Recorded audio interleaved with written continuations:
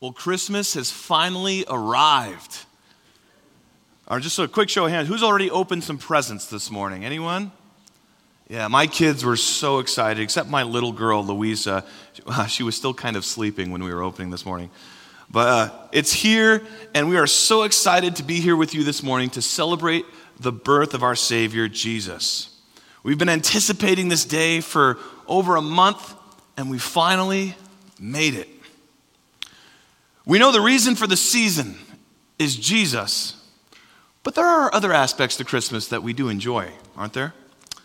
I can find myself getting excited about a number of things. I love presents, but more than presents, I think what I love most about Christmas, besides Jesus, are the different Christmas feasts that come along with the day.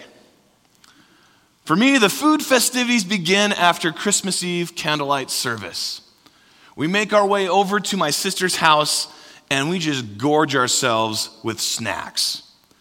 It includes mini cheesecakes, salami, cheese, crackers, sugar cookies, scotcheroos, and all the other great Christmas cookies that my mom makes. Shout out to Lori Friesman. After snacking for a while, it's time for dinner, which includes copious amounts of crab for all you alliterated people, chilled shrimp, company potatoes, and of course the greatest homemade Jell-O salad of all time. I don't know what's in the white sauce, but it's delicious. By the end of the night, it feels like there's no way we'll be able to eat for the next few days. That is until breakfast the next morning, when my wife wakes up early to make me homemade lemon ricotta pancakes with homemade whipped cream and fresh berries. But it doesn't end there. Thank goodness for in-laws in the same town. We then go over to my in-laws' house and we have prime rib. Oh, yeah, I heard that. And all the other amazing holiday staples. And when we're done with dinner, it feels like there's no way anything could literally fit inside our stomachs. That is until dessert. Now, I don't need to go into too much detail because my love for pie has already been extensively documented over the course of the holiday season. But needless to say, Christmas is a day where I am stuffed. I feel myself so full, but there's something about it I think we can learn. Every Christmas, through the different feasts I get to participate in, I fill myself, and I fill myself, and I fill myself, only to find myself a little bit unsatisfied, wanting more.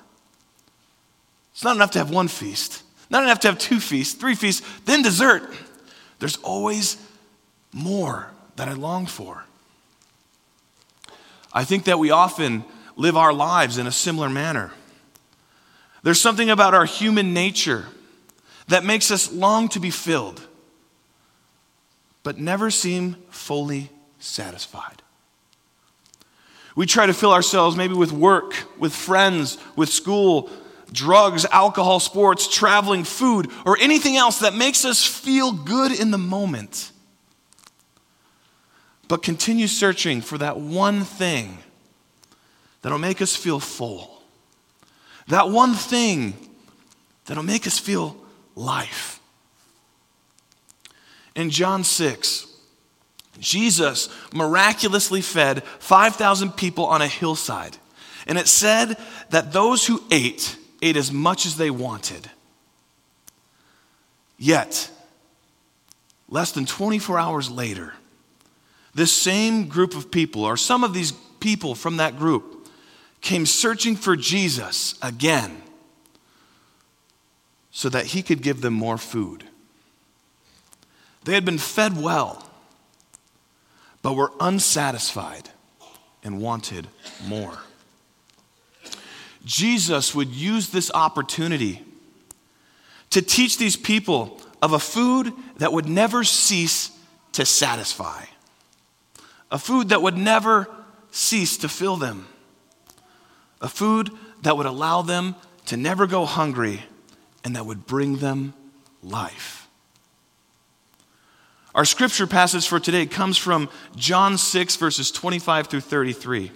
And our scripture reader for this week is Marvin Barnes. So Marvin, can I please have you stand up and make your way to the center of the room? Would all of you, if you're able, please stand and rise for the reading of God's word. We stand and we face the center of the room to remind us of the centrality Scripture has in our lives, and also to remind us that it's the primary lens which we determine how we live. So Marvin, whenever you're ready, go ahead and get started. And when they found him on the other side of the lake, they asked him, "Rabbi, when did you get here?"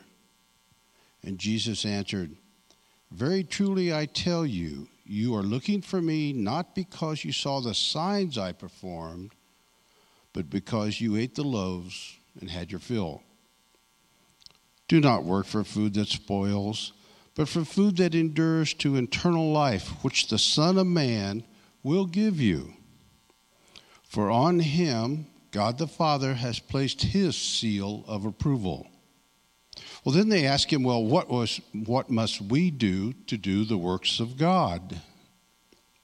Jesus answered, "The works of God is this, to believe in the one he sent."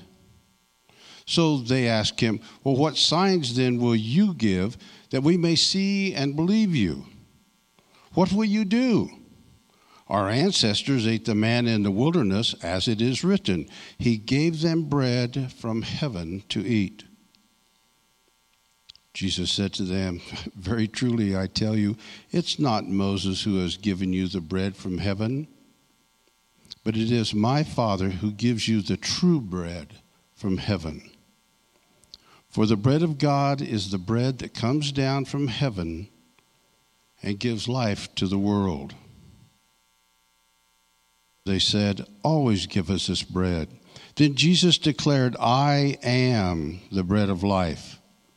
Whoever comes to me will never go hungry, and whoever believes in me will never be thirsty."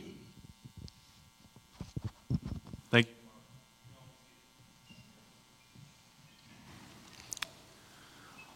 Our passage today starts with a crowd of people. And this crowd of people find their way to a synagogue in Capernaum where this takes place. And upon finding Jesus, they ask the question, "When did you get here?" The crowd is confused because they saw Jesus just the other day in a different town. And they saw the disciples go off on a boat without Jesus. You see, they had no idea that Jesus had walked across the water to reach the disciples en route. Instead of explaining when he arrived, Jesus would respond by telling the people why they were following him.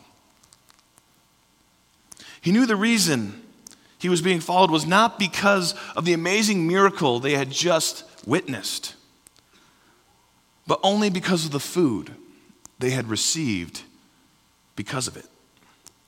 The people following Jesus were only concerned with being filled with the temporary, the things that don't last. They were looking for another free meal. Jesus, knowing this, used this as an opportunity to encourage them to work for a food that wouldn't spoil, a kind of food that would fill them spiritually, one that would fill them eternally, one that would bring life to them. His words would pique the curiosity of the crowd, leading them to ask, "What do we have to do to be filled with this eternal food?" Or maybe more accurately, "Hey, what do I have to do to get what I want from you, God?" The response of the crowd is something worth paying attention to, because it's easy for us to find ourselves in a similar mindset. It's easy to think that, hey, if we do so many good deeds, if we follow God's word just good enough, that maybe God will just give us what we want in life. But God is not a vending machine where we give payment in good works in order to receive his blessings. The people assume that in order to get something great from God, there would be some type of law to live by or works that would need to be done. But Jesus would give them an answer they wouldn't expect. Jesus would respond by letting them know that the work would not be theirs. The work would be God's. And that all they would need to do is believe in the one who is sent. The life-giving food that God has to offer all of us cannot be attained by anything that we do, but is a gift to be received because of what he did. This answer elicited a longing from the crowd for Jesus to give them a sign, like, let us know that you are legit so that we can believe in you. And it's in this moment we should feel a bit sorry for these people because they were missing what was right in front of their eyes. They had literally 24 hours ago just witnessed Jesus perform this amazing miracle of feeding 5,000 people with a few loaves of bread and some fish. Yet they wanted a sign to prove they could believe him. But not just any other sign. One that would feed them again. They wanted their next temporary fix. It's amazing how easy it can be for all of us to forget the amazing things God has done in our lives as we pursue our next temporary fix to be filled. They remind Jesus that Moses made bread come down from heaven. Can't you do the same thing for us? In essence, they were saying, Moses fed us with a food sign, give us one too. Jesus would go on to make sure they knew where true bread from heaven came from. It did not come from Moses. It came from God the Father in heaven. And his bread was like none other. It would give life to the world. The people listening to Jesus in this story had a longing to be filled. For them, it was a longing to be fed the way they were on that hillside a day ago. They weren't concerned with anything but receiving their next meal. For them, it was a longing to be fed the way they were, in a way that wouldn't last. I think we often live our lives in a similar manner. It might not be with food. Maybe for some of us it is. I probably have that problem. But we have a tendency to want to fill ourselves with material and temporary things of this world that don't last in order to fill the different voids in our lives that make us feel empty. We'll secretly turn to the internet to find intimacy. We'll open up a bottle to take away the stress of the day. We'll work those extra hours so we can get the extra money so our family can have the things we didn't have. Or we spend hours on social media manufacturing an image and identity we want portrayed to the world. We purchase large houses and nice cars. We take amazing vacations. We get our kids the newest presents. We get the best seats for the concerts and games. All these things can fill us for a minute. But we eventually get hungry for more. It's never enough. Now, don't get me wrong. There are good things in this world that can sustain us for a season, that can help us survive for a moment. But there's nothing of this world that can truly give us life. When we fill up on what the world has to offer, it can taste good in the moment.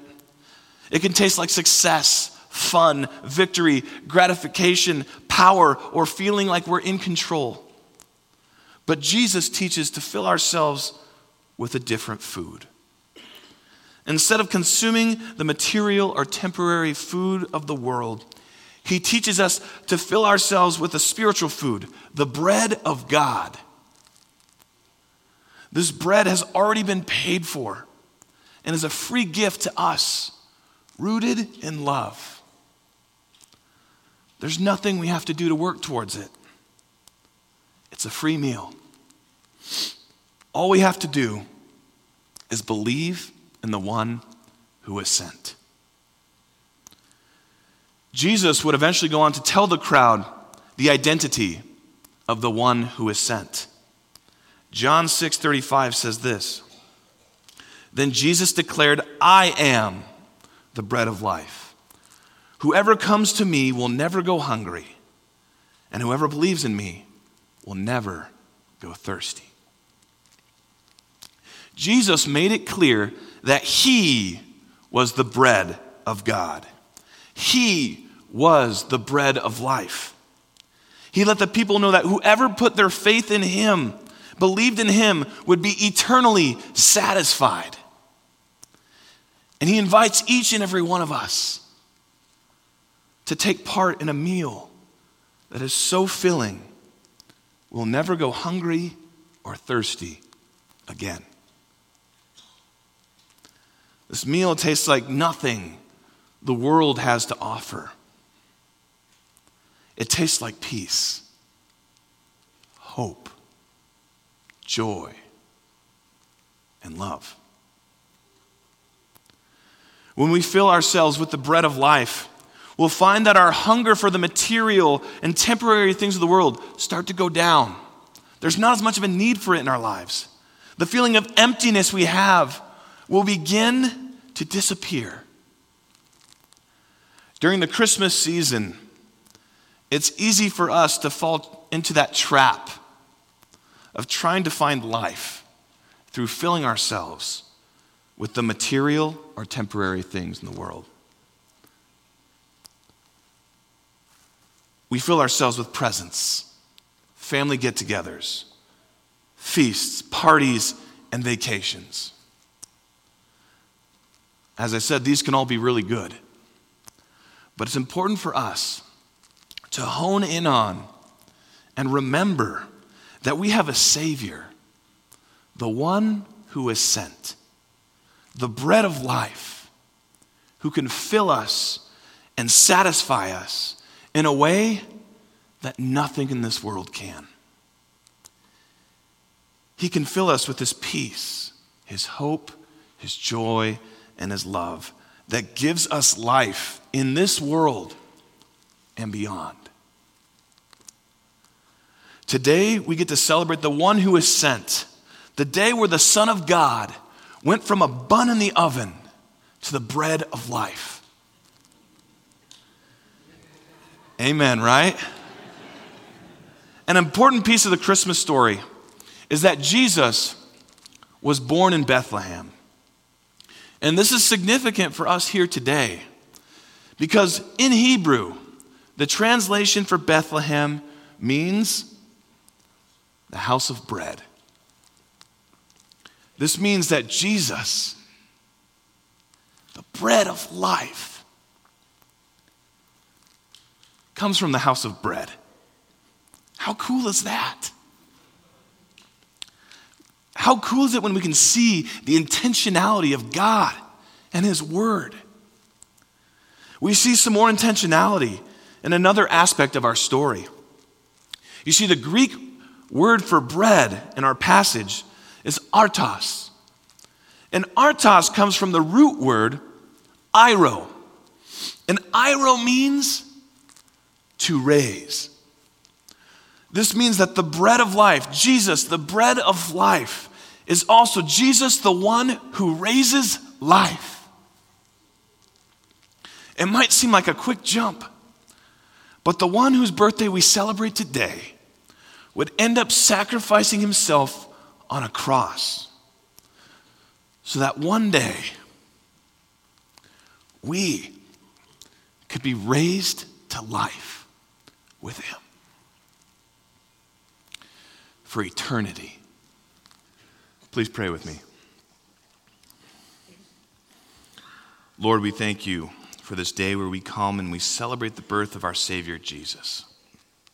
We thank you for the life that he gives each and every one of us, the unity that allows for us to come together in moments like this to remember how great you are and how great your sacrifice was for us.